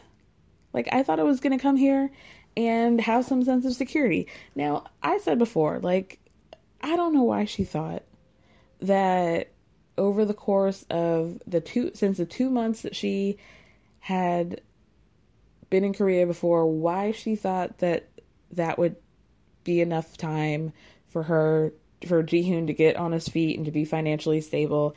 I don't know. You should have known that when you had to book an apartment for a month, that this is probably going to be the same go around the merry-go-round, that should have been enough indication. Like, and when you FaceTimed him and he was like, oh, I have a job, tile. How much money you're going to make? I don't know. I mean, don't we all get jobs? Isn't that the first thing that you want to know is how much money you're going to make from it? The first thing? The first thing that should be on your mind and the first thing that you should be able to recall? How much money I'm going to be making even on like an hourly scale? Jesus. I mean, I don't want to put the onus on her at all, but I also am like, you're being a little bit naive and expecting him to completely change over the course of 2 months. Like, realistically, I personally would not have believed it. And if he had told me like, okay, give me 6 months, and in that 6 months, I'm going to save money, get a good job, work like hell, or whatever I have to do to like get a stable income, have savings for us, get an apartment, and that way when you come here, we already have a place, I've got a job, and I've got savings, and then we're kind of on cruise control from there. Like, that's the thing that she should have been listening for. And I wish, because she's 23, I wish that somebody in her family had told her, like, really think about this. Like, is this a realistic thing? And I also understand, like, the show has filming times, a time span in which you're going to film. So you can't just be like, hey, I know you guys want to start filming now, but Ji-hoon's not ready. Like, I get it. But at the end of the day, like, this is your life. And Ji-hoon can't make money from being on the show. Right? Because of, like, international laws. Like, they can't. I don't know if it works on that way. Because I know when the foreigners come to America, because they don't have, like, green cards yet until they get married, they can't make money. They can't be paid by the show, but I don't know if it works that way the other way. If you guys know the answer to that, let me know. Because it seems like if you're filming in his country, then he should be able to be getting paid. Yeah, I'm going to look that up, or if you guys know the answer to that, let me know. Anyway, Devin basically says, like, I don't really think I want to be together with you anymore. I got a hotel. I'm getting the hell out of this shitty apartment. Me and my mom and the baby and Drusilla are going to be going to another hotel in a nice, safe neighborhood. And to be honest with you, I don't think I really want to see you anymore. But I just need time to think. So he walks away from the apartment, but he does admit to being stupid and selfish for making her come back again. And he says, like, I feel like this is game over. And I was like, yeah. But, like, you have to understand that you're the Game Boy. You're the Game Boy. The games are being played because of you. So, yeah, if she wants to turn off the console, then that's on you, bro. Sorry, Ji-hoon. Let's get to Ariella and Binyam. So Ariella managed to stay in that apartment for the first night, and her mom's on her way to view the place, and she's super nervous because she's like, I did not like this place, and I know that my mother is going to quadruply not like this place. I know quadruply is not a word, but y'all feel me. Oh God, you know... Sorry, this has nothing to do with anything, but you just get like a random taste in your mouth, and I haven't had a fruit by the foot in probably 20 years, and I just really got a craving for them. They probably don't hit the way they used to. They probably don't hit the mouth the same as a 34-year-old woman as they did like an after cheerleading practice 9-year-old, 10-year-old girl, but I'd like to see. And some gushers. Okay, anyway. What does that have to do with... okay. So, she's really stressed out about her mom coming. And she should be. We saw them get into the apartment at night. So we didn't really see the conditions of the neighborhood or the property, and it's rough. Like, there are just like piles of rubble and like dirt, and it's hard to walk from the street up to the apartment. There's not like a clear pathway, and Ariella's trying to walk around there in flip-flops, and she's however many months pregnant, and she goes to greet her mom. Her mom comes out of the taxi, and she's like, "Oh, how was your trip?" She's like, I'm scared." She was scared just being in the cab on the way there. She says she has chest pains. Ma'am, girl, you don't have chest pains from seeing other people be poor. And now you're scared because people are poor. Girl. God. So they walk up to the apartment, and they get in there, and Biniam's there to greet her, and she's like, basically, isn't even super friendly. She's like, as soon as she gets eyes, like a 360. Have you guys seen that meme of Hillary Clinton where she goes to an apartment in the Bronx and she's looking around like, y'all live like this? It's basically like that. And her mom says, I think her mom's name is Judy. Maybe she's a Janice. Her name's Janice. She had Judy energy though. So Janice is like, listen, I understand that this is a third world country, and while poor people are very nice, they also live in conditions that I'm not used to, and I don't want to come off like a snob, but this is no place for a baby to be living. And Biniam, again, is just like heartbroken, you can tell, and you can tell he's so embarrassed, and I feel so bad for him because it's not the same as Jihoon, who just like isn't trying.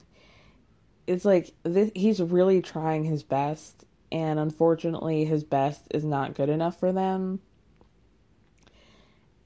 And you could just tell that he's so embarrassed. Like, I just feel like he doesn't, like, he understands. He did say that, like, I can't afford the type of place, like the type of apartment that people from Western culture are used to. Like, he's trying, you know?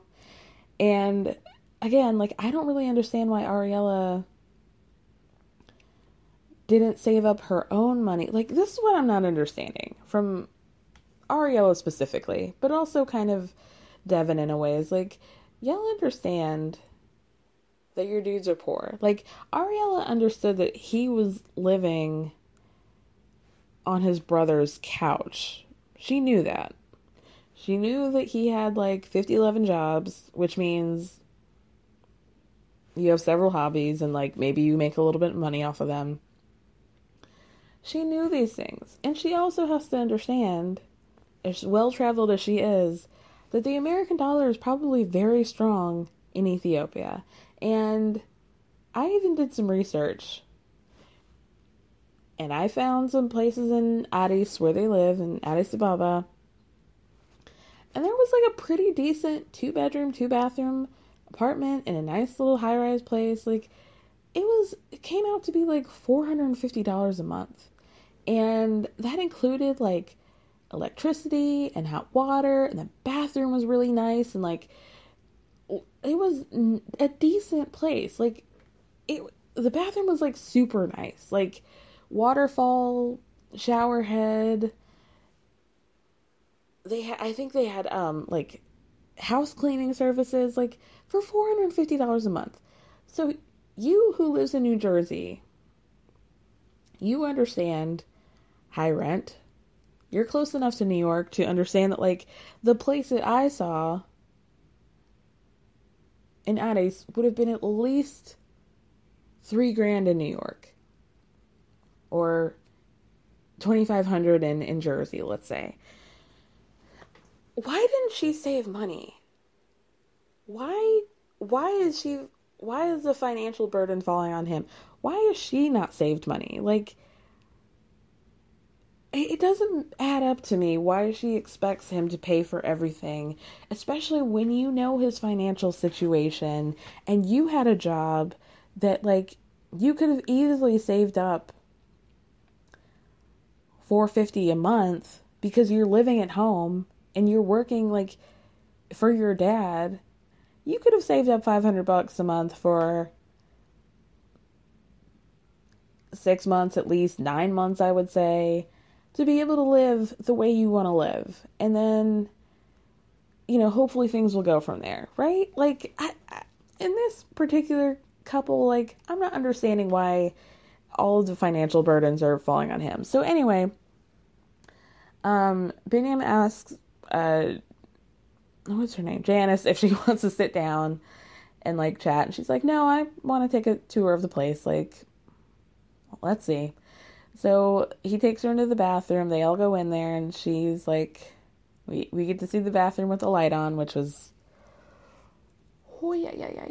more mold than I expected. And Janice's response is to look over at Ariella and say, so what do you think about this? And Ariella's like, So then he shows her the kitchen, which is detached from the apartment. And the kitchen is like a three wall situation. And we're talking like, you know, like those tin wavy roof situation. Like, it's very precarious. There is no light. They don't have a refrigerator. The water that they get is from like a spigot out in the yard that was provided by the government. They have a water jug, like barrel. And she's like, okay, Janice is like, how long does it take to go through a barrel of water? And he's like, yeah, maybe like every 2 days. She's like, do you clean the barrel after that? Because she's wanting to know, like, the standing water situation. Do you clean the barrel every time it empties? He's like, yeah. She's like, well, what do you use?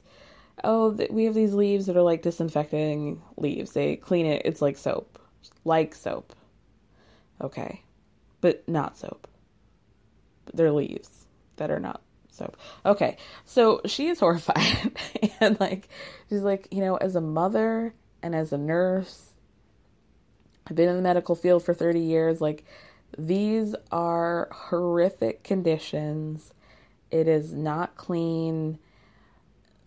You guys don't even refrigerate your food, so it's just sitting there in like the hot African sun under these like in these tin walls, which probably makes it even more hot. And I'm not having it. So fortunately, we find out that this is just a temporary space. That he actually has another apartment, and it's like in a state of disrepair. It has to be renovated before they can move in. So Janice is like, okay, let's go see the other apartment. So they get there, and while there is a lot of potential for this place, it is clearly bigger. It's a 2-bedroom, I think 1 bathroom. It's has a lot of potential to be much better than where they're living now.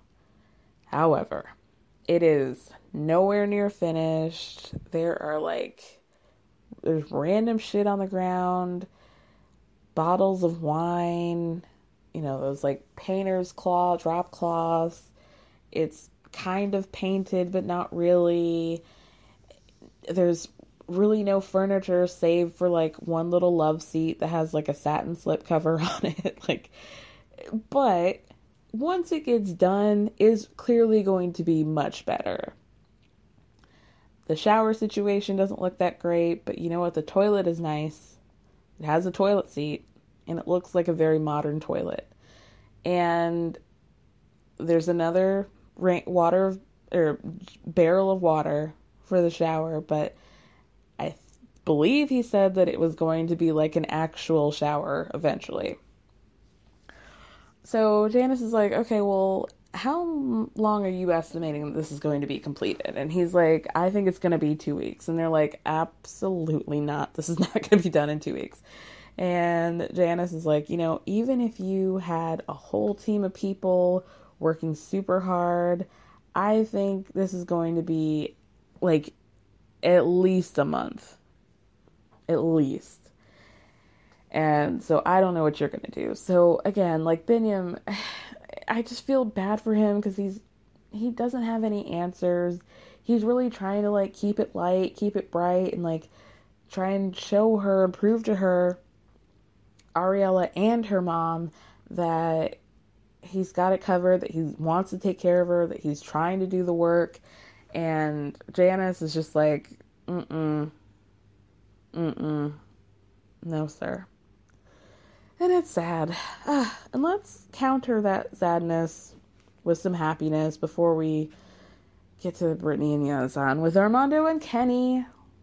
Sweet angels. Armando is finally in the apartment. They're in La Mission, Mexico, setting up the new place. It's really nice. Armando says, like, this is way nicer than a place that I've ever lived. The kitchen's way bigger than I'm accustomed to. This is in a gated community because I'm not sure, like, how the city is in terms of, like, gay people and whether or not we're going to be safe. But the apartment's really nice, really cute. They have this balcony and it's beautiful and just, like, such a great situation. Now, that damn Armando pulls on my heartstrings yet again with his little crafting project. Okay? Okay, so he says that, Kenny is in a much better financial situation with him. And now that, like, Armando is living away from his pet business, grooming, he doesn't really have the finances. Kenny's going to be paying for the apartment. And also, like, throughout the relationship, Kenny's a giver. He gives him gifts. He gives Hannah gifts. He's very generous. And he's like, Armando's like, I've never really been in the position to, like, not only, like, to give him gifts, but also give him gifts, like, on the level and quality that Kenny gives to me. So I like to do a lot of crafts, and Kenny really loves when I, like, do handmade stuff for him. Y'all. Jesus, so sweet. So Kenny pulls out this little picture frame, and it's got you guys. It says on the top, true love has no borders, and on the bottom, welcome home. And it's got a picture of both of their states. So the state of Florida is on the right side, and where he is in Mexico is on the other side, or where he's from. And there's a little string between the two of them, like little one heart to the other. Now, y'all, he did a little craft for him. And it was supposed to be like a welcome home gift, because we're now gonna make a new life together. Oh, I wanna know what love is. I want you to show me. How sweet is little Armando?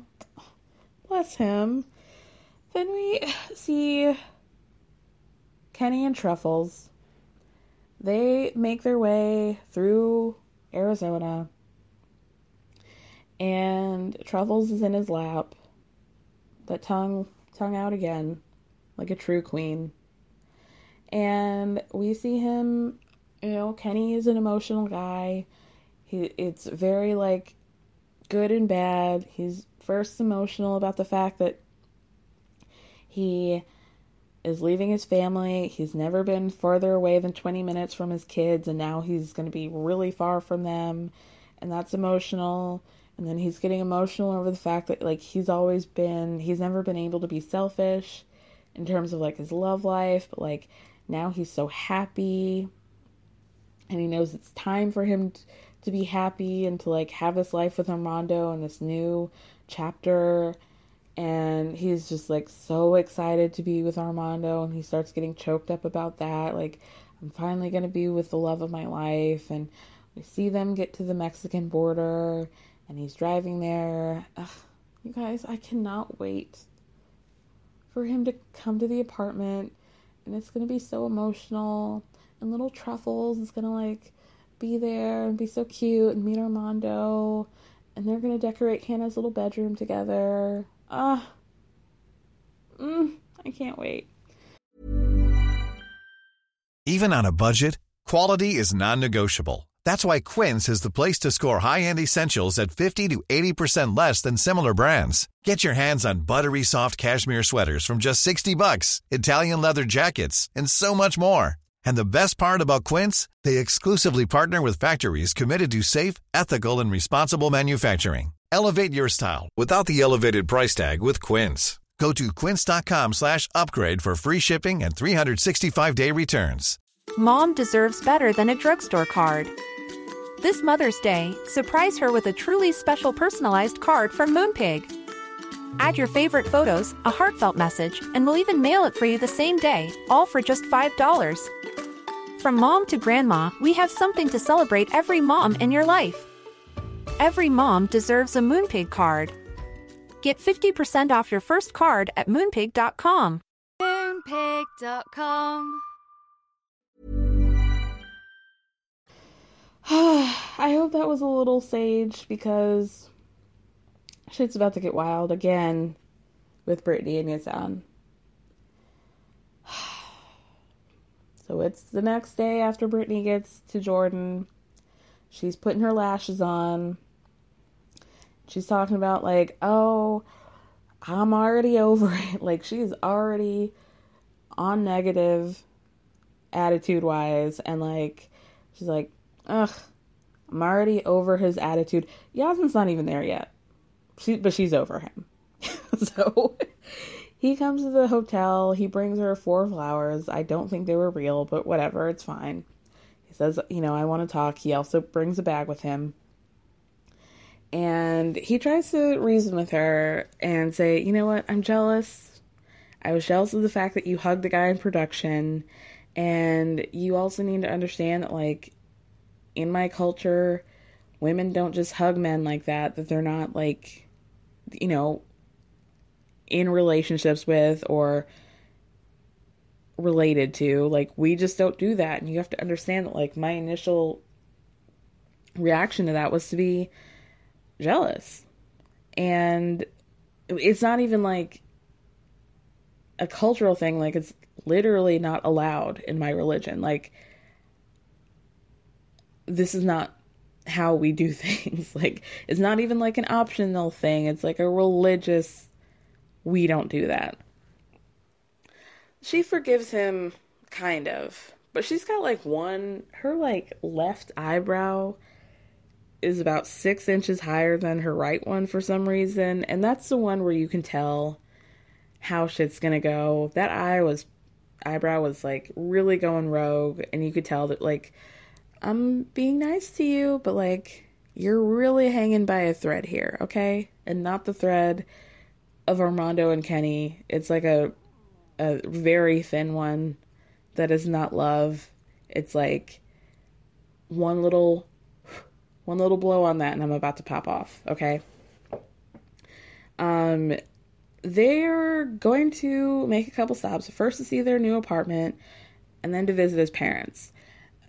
Brittany's wearing like a jean jacket and jeans. Like, she's kind of appropriate, but she's also like not fully covered up in the way that would be appropriate for meeting your very conservative Muslim, soon to be potentially parents-in-law. So he's like, I brought some clothes and a hijab for you because you can't go out like that. And of course, this is a problem for Brittany. She's like, I don't even understand. I wear what I want. I'm American. I'm an American. Blah, blah, blah, blah, blah. I'll change for you. I'll change clothes when we get to your parents' house. He's like, okay, fine. So we find out that, like, the last time she went to Jordan, she had worn the hijab, she had been respectful, but now, simply because she's mad at Yazan, she doesn't feel like it. She's like, now because I'm mad at you, I'm going to be completely disrespectful towards your entire culture and your religion. And so they get to the car, and Brittany's like, you know what, I agree, I will not hug other men in the Muslim culture, but if I see an American person, as an American, you have to understand that this is how we communicate. Physical touch is not a bad thing. So, like, if I see another American, I am going to hug them whenever I want, and you need to understand that. I think that's a fine compromise, to be honest with you. Like, I will respect your culture and the people in your culture, but if I'm gonna hug an American, this is my culture. I think that's okay, and he just has to be a little bit more understanding of that. Like,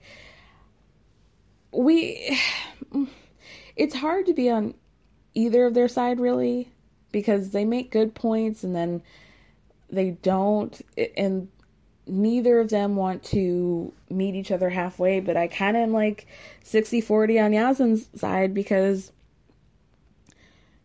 she made the choice to move to Jordan. She made the choice to marry a Muslim man in his country, in an Arabic Islamic country. And so you have to be understanding of, like, how they live. Just like you would expect if Yazan moved to America, that you would be really pissed, clearly, if he tried to do anything that you felt was, like, outside of American culture. Like, you have to be understanding that you're in a situation in which, like, you're going to have to give a little bit more than he does, is what I'm trying to say. So, then she gets really fucked up. And this is where I'm like, even though Yazan's, like, not perfect, it's like Brittany she never helps herself. She can never argue in a way that is, like, rational. And it's always turns into, like, just anger. And you're acting like he's so angry, but you're mirroring his anger. You're not trying to de-escalate the situation. You're just making things worse. So then she goes on to say, like, she's like, I just feel like you don't love me because you won't accept me as I am. And she starts cursing at him, and he's kind of looking at her and, like he says, like, it's kind of funny, but actually it's, like, really annoying. Like, you're doing a little too much, but you're doing too much here, right? So then she goes on to say, gosh, this is such a nightmare. She goes on to say, like, well, how would you feel? You're so disrespectful of me as an American woman. How would you feel if I went to your parents' house and said how y'all live your lives is wrong? And he's like, please don't do that, because they're not going to like you. And she's like, well, I'm starting to hate them too. What?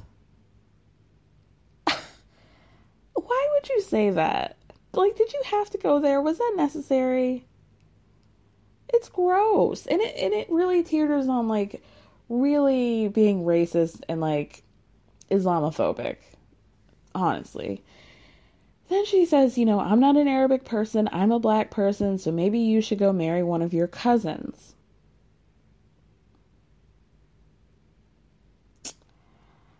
Yikes.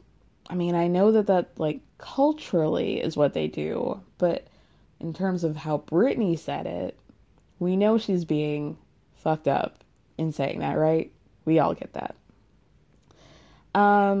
So they're still in the car. She puts on the hijab. She's like, she didn't even want to wear it, but then she finally puts it on. She's like, oh, I can't believe you're making me put this over my nice wig. Now you owe me $900. Like, girl, if your $900 wig is gonna be that ruined by you putting a hijab on, then it wasn't worth $900, okay?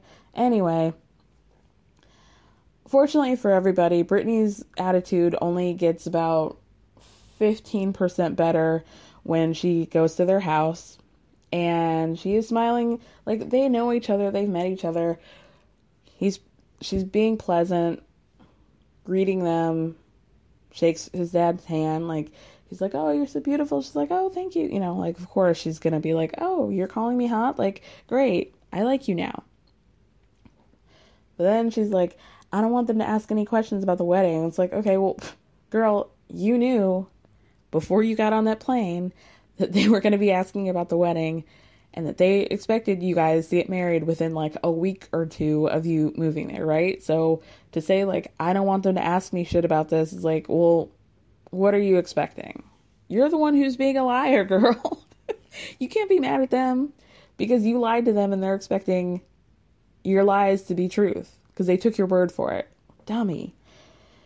Okay, so the first question right out of the gate from the dad is like, okay, so what's the deal? What's the deadline? Or, you know, like, what's y'all's schedule for getting married? And Yasmin's like, okay, well, I need to ask Brittany's dad's permission first. And Yasmin's dad's like, great. So you're going to ask him today. Guys are going to figure everything out, get his permission. And then tomorrow you guys will go and get the paperwork. They're not speaking English, so Brittany's like, what's going on? So Yasmin translates to her, and she's like, get the license on Sunday? Like, this Sunday? Like, 2 days from now, Sunday? And she's like, oh, well, I just really wanted to wait to get married. You know, I really wanted my family to see this happen, and I want them to get here and watch me get married, right? So, you know, it's going to take a while for them to get here. So, you know, blah, blah, blah. Obviously she's lying. And even though she's speaking English, it seems like they have like a little bit of understanding of English, especially the mother. Ooh, his mom. So Yasmin's like, well, why does she want to wait for them? And how long is it going to be until they can all get there? So we all know that, like, his mom, because of cultural reasons, does not want to be filmed, but we can see, like, the back of her head, and they can film, like, the back of her, right?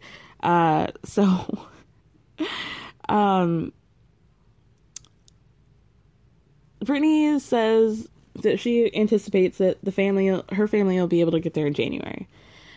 So her mom understands January. She's like, January? What's happening? And then her dad's like, okay, well, has Brittany made any sort of, like, before we completely go off, has Brittany made any sort of, like, strides in terms of converting to Islam, even learning about it, doing any sort of readings? Has she made any sort of effort to learn about the Islamic religion? Obviously, she hasn't. So then, you know, Brittany, for some reason, asked Yasmin to stop treating her like a baby. And he's like, well, you are my baby. And I think this is like a lost in translation thing. And, sorry, Brittany's like, no, I'm not a baby. I think Yasmin's trying to say, you are my baby. Like, you're my fiance, and she's saying you're treating me like a child, which I think is not what is happening here. I mean, yeah, no. So then the dad, they're like building up a case. These parents are smart. So they're building up a case, and they're like, well, we know that you're still on social media, and you were in Florida basically living your life as usual and not really like a woman who's engaged to a Muslim dude. So if you're still going to be in any sort of relationship with our son, you need to cut that shit out. And yeah, Brittany says like, well, I feel like you guys don't really respect my culture. And this is where the mom starts popping off and is like, you know what? If my son calls you his baby, you need to be respectful of the fact and say, yes, I am your baby. You agree, and you don't say no. And then she goes on to say, like, girl, number 2, in our culture, when you join our family, you're basically leaving your own family. You're leaving behind your cultures. You're leaving behind, like, your way of living. Especially, like, you need to convert to Islam. And you need to live, like, as a traditional wife in this family. And she's like, you know what? You guys have been together for a year. We don't really do this. This is like, you know, we're on like Duggar time in terms of like courting.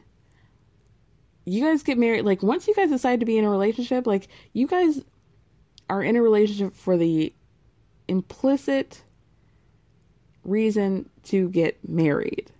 And so this is like on the fast track. This isn't like, you know, do whatever you want. So y'all have been together for a year. You're not married. You don't have kids. Yazan's 26. Like, you're wasting his time here.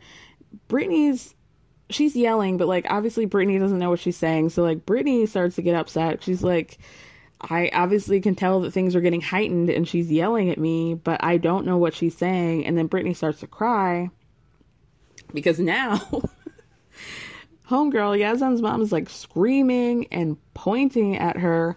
And we all know what she's saying because it's all being translated on the screen, but Brittany obviously doesn't. So she's like, Brittany, she has all these excuses. 1 minute that you're still married and now you want to wait for your family. And how the fuck long? I mean, she didn't say fuck, but how long are you guys supposed to wait? Like 5 or 10 years? Like, you're still on social media. People are going to think, you know, like, what are people going to think about that? They're going to think that you're a prostitute. And she's had enough of Brittany's shit. And so Brittany gets up and is like, I don't know what's being said. She doesn't respect my culture. I don't, you know, there's just all this yelling and loud noises and I don't know what's happening and you're not sticking up for me. So she's like in the hallway, like, I just like don't want to do this. And I like 2% understand, like, if somebody's yelling at you and you literally don't know what they're saying, like it's easy to get upset because you're like, this is a very heightened situation and I have no way to stand up for myself. I don't know what's being said. Yazan's not translating for me. All I'm knowing is that one woman standing up, getting in my face, pointing her finger and screaming at me. And to the left of me is his dad, who is not saying anything, but is equally annoyed. So I got to get out of the situation. That was the end of the episode, y'all. Woo! Woo, woo, woo. We're going to see, I think this is the scene that we saw in the previews. So I think that this is about it for Brittany and Yazan. Like, we even know that, like, Yazan doesn't even know that she's still married. So her acting like all whoop-de-whoop and upset is like, oof, girl, you still have a huge lie that you still need to tell. So, we'll see, y'all. All right, y'all have a great week. Thank you so much for listening. Thank me for speaking.